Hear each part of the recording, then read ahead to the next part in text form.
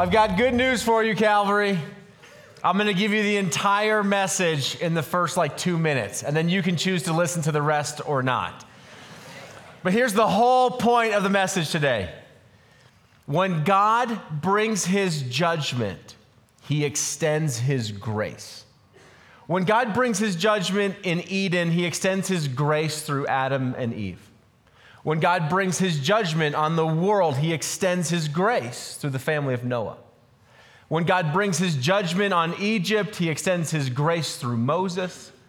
When God brings his judgment on Israel, he extends his grace through the prophets, Isaiah, Daniel, Ezekiel, Jeremiah. When God brings his judgment on the cross, he extends his grace through Jesus Christ. And when God brings his judgments to the world at its climax, he has grace extended. The second point is that the means of this grace is proclaimed through a faithful, truthful, enduring witness until the end.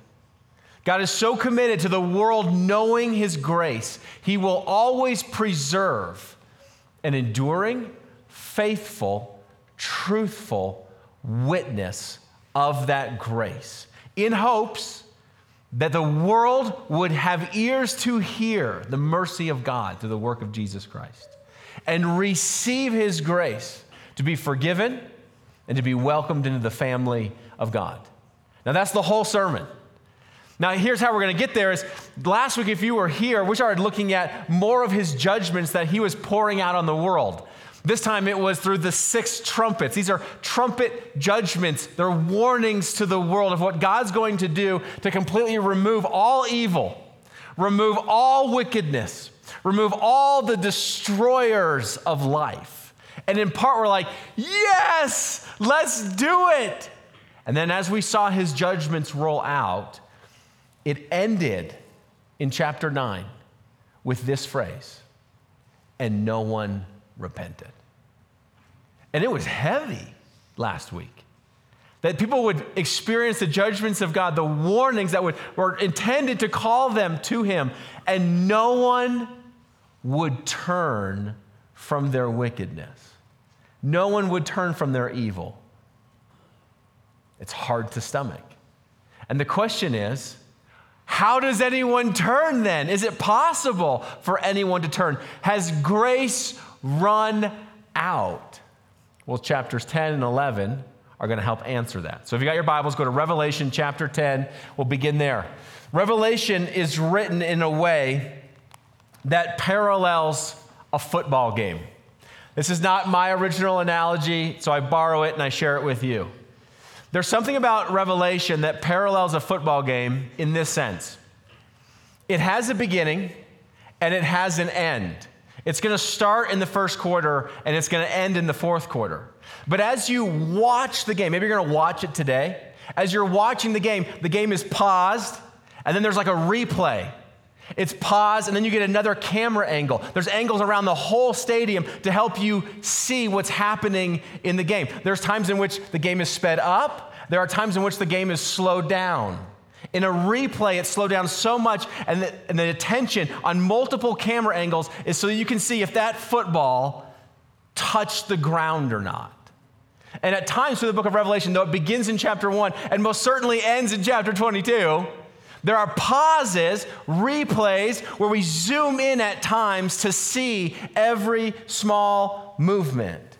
The challenge is that we don't always know and can quickly pick up when do things pause, when do things restart, when do things replay, when do we zoom in, when do we zoom out. But here in chapter 10 is a similar situation that we saw prior, where he pauses from the 6 trumpets, like he paused from the 6 seals, and gives an interlude, a pause, a break in the action, before the 7th, which is the final trumpet that is blown. We're going to see that happen again with the 6 seals, pause, and then the 7th seal is open.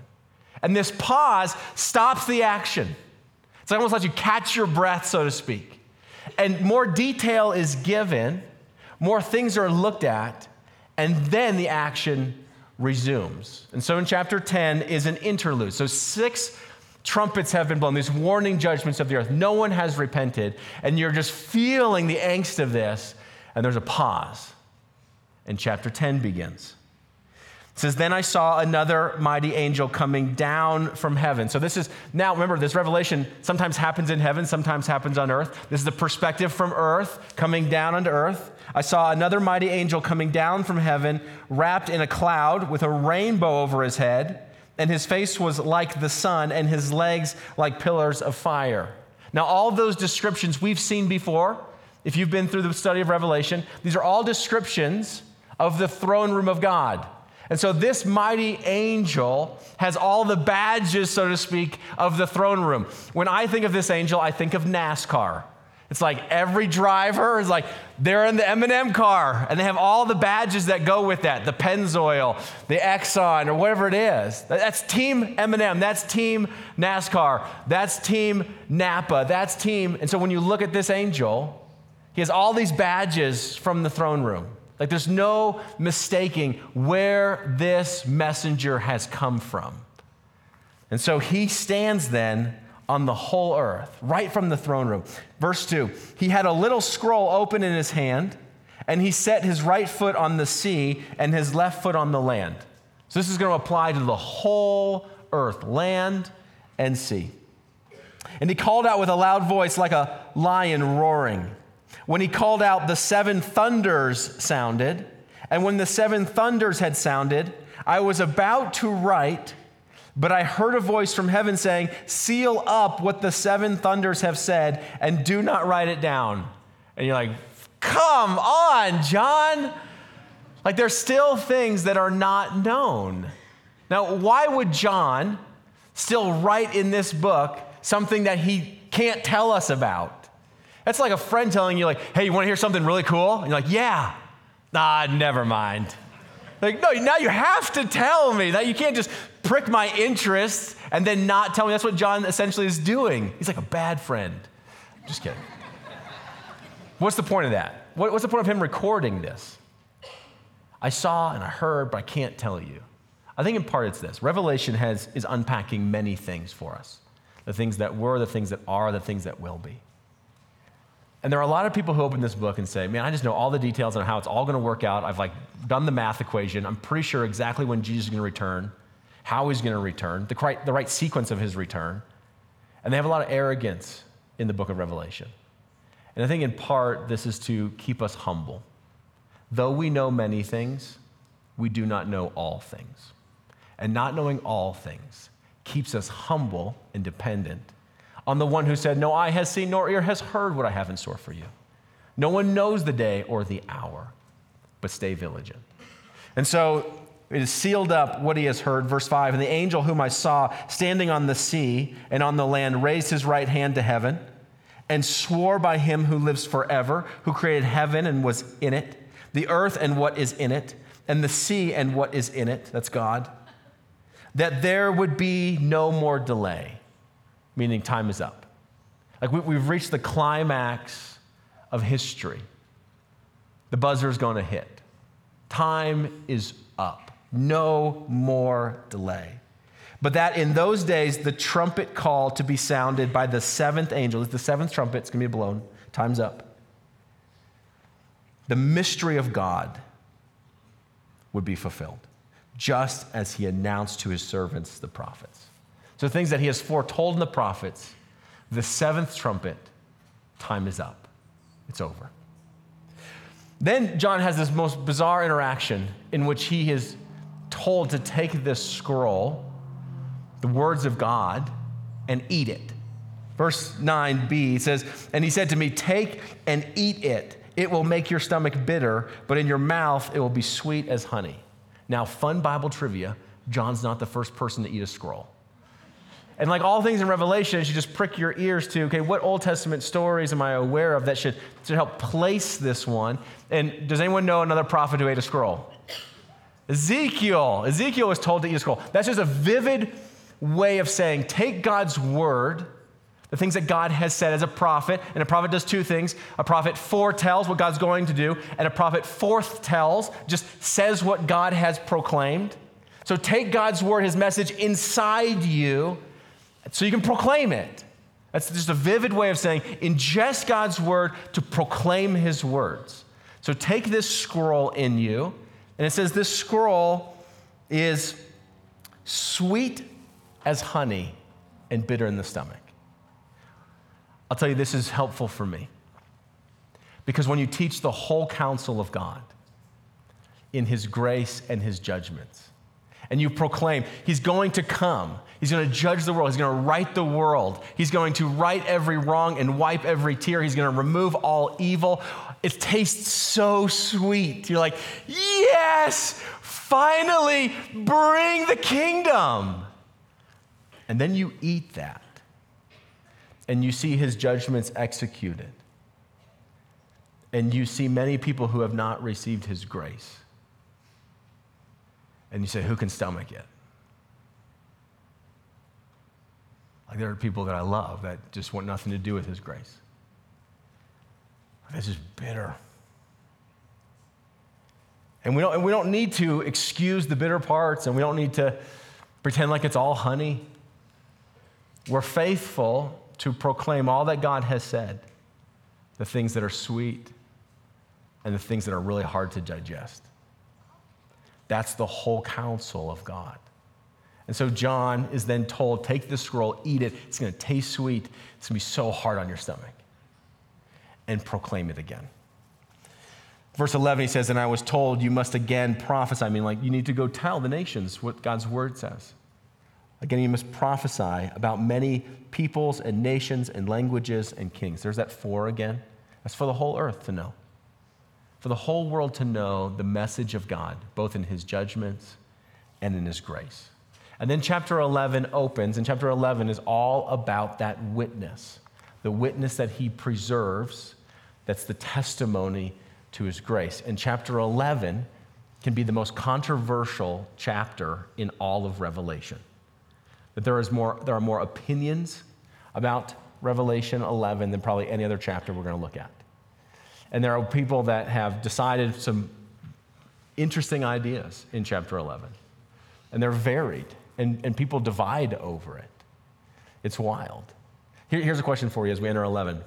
There are amazing theologians that many of us have been built up in. Think of like John Edwards, John Calvin, John Stott, modern pastors of John Piper and John MacArthur. Do you know what they all have in common with chapter 11? Yeah, the first name's John, okay? That's it. And so there are faithful, Bible-believing, God-fearing men and women that disagree about chapter 11.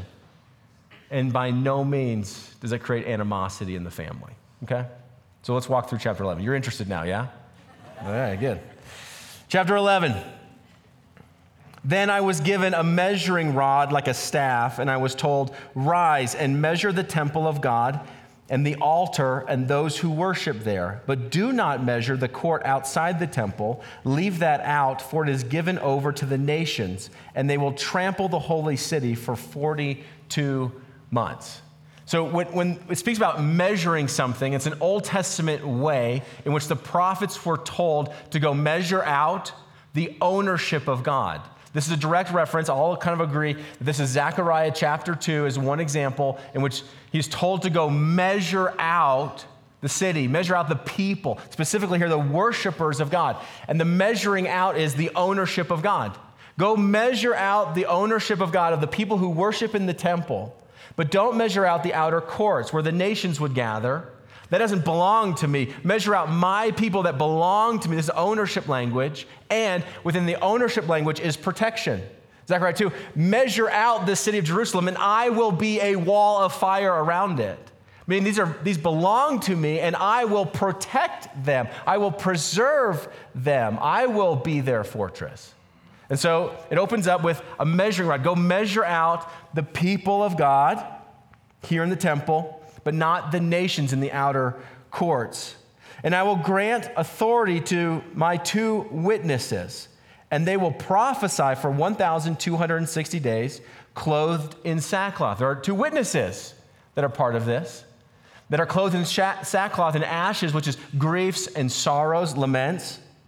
These two witnesses. These are the two olive trees and the two lampstands that stand before the Lord of the earth. Again, a direct reference to Zechariah chapter 4. He says, you don't know what these are? Oh, these are the lampstands that are fed by the olive trees. And olive oil was a sign of anointing of God's people, really a sign of the Holy Spirit anointing someone. Lampstands is a picture in the temple of the people of God as their witnesses. So these two olive trees and two lampstands that stand before the Lord of the earth. And if anyone would harm them, fire pours out from their mouth and consumes their foes. That's a direct reference to Jeremiah chapter 5, where Jeremiah prophet is told to go preach the word of God, and it's going to be like a fire. It's going to sting when it goes out. And here's the thing. When prophets show up and they have a message, it's probably bad news, okay? Rarely it's like, you're doing great. Keep on going. It's like fire. It's a refining fire to purify us. If anyone would harm them, this is how he is doomed to be killed. They have the power, these witnesses, to shut the sky that no rain may fall during the days of their prophesying. And they have power over the waters to turn them into blood and to strike the earth with every kind of plague so often as they desire. Now, what comes to mind when you think of a prophet in the Old Testament that turned water into blood? Moses, right on. What prophet comes to mind when the heavens were shut up in the days of King Ahab and Jezebel? It did not rain for 3.5 years. Who are you thinking of?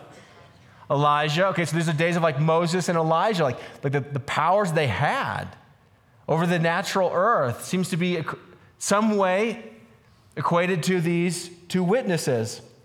Verse 7, and when these two witnesses have finished their testimony, the beast that rises from the bottomless pit will make war on them and conquer them and kill them. They have an adversary that wants to devour these two witnesses and end their message. And their dead bodies will lie in the street of the great city that symbolically is called Sodom and Egypt, where the Lord was crucified. And 3.5 days, some from the peoples of the tribes and languages and nations will gaze at their dead bodies and refuse to let them be placed in a tomb. There's no honor and respect for them. They just lay them out like roadkill. And those who dwell on the earth will rejoice over them and make merry and exchange presents, because these two prophets had been a torment to those who dwell on the earth. Like those in the world that do not believe and follow God are so bothered by their messages, they're called torments. It's like every time they open up God's word, like, why do you torment me? Why do you attack me? It just feels like your words are so aggressive towards me. And so finally, when this uprising happens and they put to death these witnesses, the world celebrates. You see that they're merry. It's like holiday. They exchange gifts with one another and say, yes, those who proclaim the message of God are dead. We killed them. We're done with them. Or so it would seem. Verse 11, but after the 3.5 days, a breath of life from God entered them, and they stood up on their feet, and great fear fell on those who saw them. This is a revival, or maybe a resurrection of sorts, in which there's new life, God breathing his life back into his witnesses, so they would stand back up. And at that hour, there was a great earthquake, and 1/10 of the city fell. 7,000 people were killed in the earthquake, and the rest were terrified. And it says this, and gave glory to the God of heaven. When that phrase shows up in the book of Revelation, that's always worship of believers. And so people would say, is this the time in which the world, the unbelieving world, sees the work of God through his witnesses, and many, many come to faith? And they glorify God for the first time. This is where we see that repentance, the receiving of grace, even in the midst of judgment. There are those who will see God's work and will give glory to him. Verse 15, then the 7th angel blew his trumpet. Like the time is up. So all this activity happens with the witnesses till the very, very end, and the 7th trumpet was blown. And there were loud voices in heaven saying, the kingdom of the world has become the kingdom of our Lord and of his Christ, and he shall reign forever and ever. This trumpet is blown, and the answer to the prayer is finally answered. Thy kingdom come, your will be done on earth as it's been done in heaven. How will that happen? When will that happen? After the seventh trumpet. The kingdom of our God and his will in heaven has become the kingdom of the earth and his will of the earth. And the 24 elders, which we've seen before in this worship service, who sit on their thrones before God, fell on their faces and worship God, saying, we give thanks to you, Lord God Almighty, who is and was, for you have taken your great power and begun to reign. Now, what has Revelation up to this point talked about with God, who was and is to come? Does it say is to come here? No, and is. Like, you're here. The kingdom's set up. You're starting to reign. Verse 18, the nations raged, but your wrath came, and the time for the dead to be judged and for rewarding your servants, the prophets and the saints, pictures of Old Testament and New Testament, and those who fear your name, both small and great, paupers and kings, and for destroying the destroyers of the earth. That's what God has done. Those who destroy the earth, the ones who love to destroy nations, destroy marriages, destroy families, destroy harmony. He has destroyed the destroyer and set up his kingdom. Like, this is great news. Tastes like honey. And man, it's hard on the stomach. It's bitter. For not all will receive his grace. In verse 19 it says, then God's temple in heaven was opened, and the ark of his covenant was seen within his temple. There were flashes of lightning, rumblings, peals of thunder, an earthquake, and heavy hail. And we've seen that several times before, which is the execution of his judgments and the presence of God.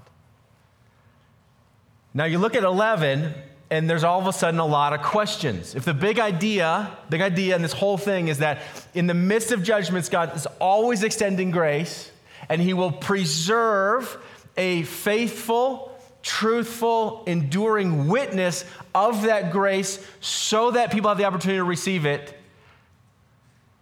Who are the witnesses? Who's this temple? What about all these days? What about that beast from the sea? They die, they come back. What about these people who give glory to God? Who are they? Lots of questions. There are two primary, I want to put on the spectrum, camps on this one, okay? In one camp, they would look at this text and they would say, the temple is literally the physical temple that Israel is going to rebuild at the end of the age. They're going to reinstitute the sacrificial system, and that will be the witness to the unbelieving world. This sacrificial system they'll be set up for those who, though they're Israel, believe on the Lord Jesus Christ. And so you have a believing Israel with a physical temple on the earth in which God has measured out and owns and protects, but not the outer courts, which are the nations which are going to trample on the city. And then the two witnesses, again, are two literal witnesses, 1 and 2. And if there are candidates for who are these two witnesses, this camp would kind of say, well, in the Old Testament, based on the descriptions of their work, it's probably Moses and Elijah, just like you got. Or perhaps if it's not Moses and Elijah, it's Enoch and Elijah, because what we know from our Old Testament is Enoch and Elijah were both caught up to heaven. They never actually died. And so these are probably the two witnesses that are going to come back to earth and be the two witnesses that are empowered to do a similar ministry that they had before on the earth, in which the beast that was going to grow up or come out of the pit and be on the earth will seek them out, devour them, put them to death. There'll be two literal witnesses dead on the streets. The great city is Jerusalem, and webcams or people's phones or whatever will help the whole world look at their bodies. And then 3.5 days later, they'll be resurrected and caught up to heaven. and many will believe the seventh trumpet to be blown, and the beginning of a kingdom will happen. And the days in here are literal days in the sense of quantity, meaning you could take the first day and place it on a calendar and count out 1,260 days. You can start in the beginning and put out 42 months. You can do 3.5 years because it's about the quantity of days. That's this interpretation. On the other side of things, and there's some things in between we don't got time for. On the other side of things, takes a literal stance on the temple being the people of God, the whole people of God, all believers, Jew and Gentile. You might call it the church, but the church isn't Israel, and Israel's not the church, but it's the whole believing community of God that witnesses till the very end of the age in which God is faithful to preserve. And their interpretation of it would be, yes, the oil is the anointing, the Holy Spirit of the lampstands. And you look at the beginning of Revelation, did he call a community of people already lampstands? And we would say yes. Chapters 2 and 3, he calls his church. Jesus is walking amongst the 7 churches called lampstands. And what are they called to do? What are they criticized for not doing? Being faithful to witness. Why are there 2 lampstands here? Well, very simple. Deuteronomy chapter 18, Deuteronomy 19, Matthew 18, calls for the testimony of 2 witnesses to validate a claim. You can't believe the testimony of only 1 witness. You need 2 witnesses. And so that's probably why there are 2 witnesses. Jesus sent out his disciples 2 by 2 as witnesses. Or you could say, of all the 7 churches, which were the faithful witnesses being preserved through suffering, there were 2 of them, were there not? And so these are the faithful churches that are through the time of tribulation till the very end. And the days aren't so much the quantity of days, meaning like you put them on a calendar and count forward. It's the quality of the days that they represent. And so, yes, it's true that you can find these same numbers in your Old Testament, but it's to talk about the quality of those numbers, meaning 42 is the wilderness wanderings, the 2 years prior and the 40 years in the wilderness. So the days of the church will be like the wilderness. The 1,260 are the days that Daniel talked about, days of exile and persecution. 3.5 are the days of Elijah, speaking of God's judgment, who has a preserving community. I mean, Elijah said, I'm the only one left. And God said, I got 7,000 that haven't bet the knee to Baal. And so they're the quality, the characteristic of the days in which these 2 witnesses will live in. And it's not that there's 2 that die in the streets of Jerusalem that webcams help the world see, but it's church around the world in which the world grows so disgusted by the message of Christianity that the world puts to death its witnesses everywhere. And it's just these empty synagogue, empty churches everywhere, empty buildings. And it's like, yes, we got rid of Sunday morning. Like no one's gathering in those on Sunday. Until the Lord breathes life back into his church. And then seeing that church caught up with the Lord, the unbelieving world says, many say, glory to God, and turn their hearts. You see the 2 different views? If you want to know more about this, Pastor Jay hosts a podcast during the week, and we podcast about the things we talk about on Sunday in more depth. So join the weekly this week, and we're going to talk about this in more detail. Now, if you're going to ask me, Thomas, which one do you lean to? Who's asking that question? Man, dirty dogs. It don't matter. It's tough. I respect theologians on both of these sides. And I see where they're coming from. And I was raised and grew up and saturated in this. This is Left Behind series. And as I've grown in my understanding of the scriptures in a different way, I lean towards this. Let me show you why. Oftentimes this camp yells at this camp for taking everything symbolically, but I don't think that's the case. And oftentimes this camp yells at this camp because they don't have a place for Israel at the eschaton, and I don't think that's true. So here's why I believe that this is actually the preserving witness of all the believers, Jew and Gentile, in the last days. It begins with the temple. Who is the temple that he has marked out?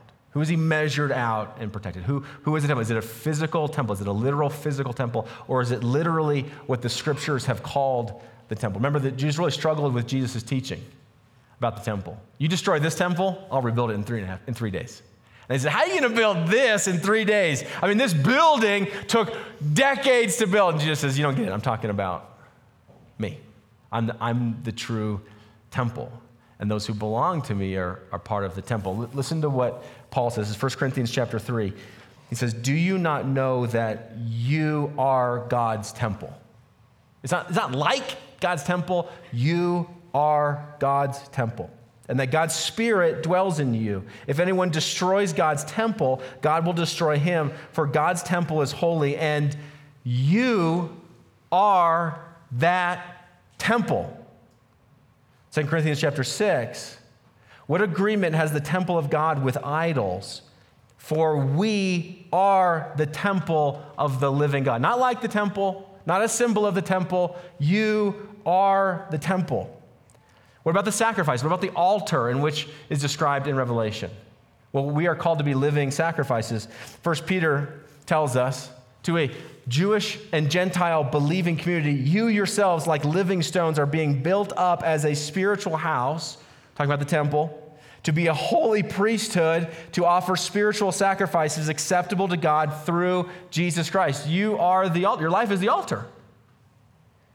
Most clearly, I think, is Ephesians chapter 2, verse 19 says, so then you are no longer strangers, speaking to Gentiles who are outside of the Jewish faith, but have been brought in because of the work of Jesus Christ. So then you are no longer strangers and aliens, but you are fellow citizens with the saints and members of the household of God, built on the foundation of, get this, apostles and prophets. Not just Old Testament prophets, but the apostles. This temple is built on the apostles and the prophets, Christ Jesus himself being the cornerstone in which the whole building is fixed, in whom the whole structure being joined together in Christ grows into a holy temple in the Lord. In him you also are being built up together into a dwelling place for God by the Spirit. The other thing I look at is, where is temple language also used within the book of Revelation? So how has John used it prior to this?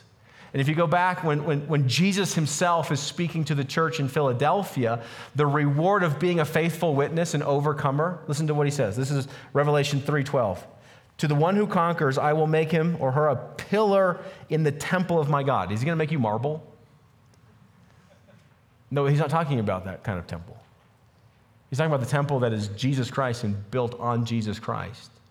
I will make you a pillar in the temple of my God. Never shall he go out of it, and I will write on him the name of my God and the name of the city of my God, the New Jerusalem. He calls this temple the New Jerusalem. All these believers, you're Jerusalem, which comes down from my God out of heaven, and my own new name. He's going to put his name on the faithful believers. And so where I lean today, thanks for asking, where I lean today is that Revelation is written to the churches. Remember this? And the church is comprised of Jew and Gentiles. It's the believers of Jesus Christ who are filled with the Holy Spirit, this oil that is a lampstand, a witness to the world of the grace of Jesus Christ, and is also a witness of what God's going to do to destroy the destroyer and bring his judgments. And just like them, they needed to hear Revelation, that the whole book was written to them. And we need to hear it today too, to say, as we live, what are we? We're the witnesses in the world. And God will always preserve a faithful, truthful, enduring witness to proclaim his graces. Now, you might disagree with that, and you may say, no, that is really reserved to a physical temple, believing Israel in the last days. Okay, even if you don't see yourself in those last days, you are the witnesses today. And so the big picture here is this: God wants his witnesses to make known to the world around them his judgments and grace. And so the challenge to us today, with whichever view you take, is how's the witness going? Where do you have the opportunity this week to witness to the grace of Jesus Christ, the love of God through his Son, in the places that you work, in the neighborhoods you live, on the sports teams you play on, in the hobbies and clubs, family members, wherever? You're a witness of these things. And so where will you have the opportunity to witness about the grace of our Lord Jesus Christ in the world? Now, one question that often arises when I kind of like throw my cards out and say, I lean this direction is, oh man, you think the church has replaced Israel? No. Then what's the place of Israel?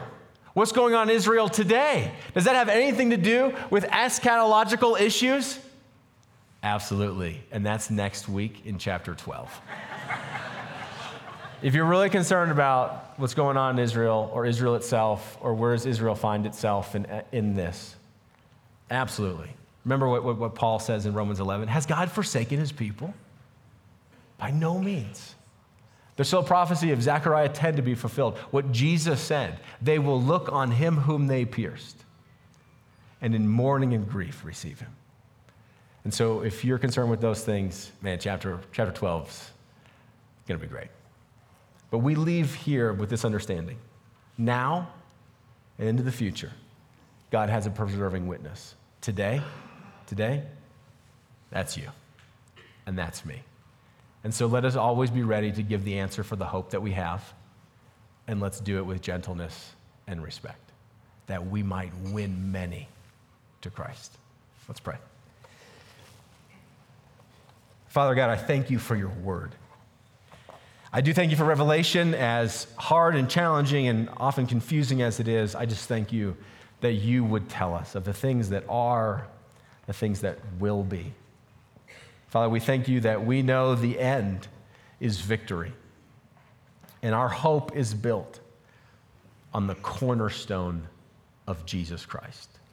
And so, Father, we just pray that if there's anyone in this room who has never received the grace and forgiveness of Jesus Christ, that they would believe on him, that they would believe that he is the Son of God and that God has raised him from the dead. They would call him Master and Lord of their life, and they truly would taste how good it is to know and follow him. In his name we pray.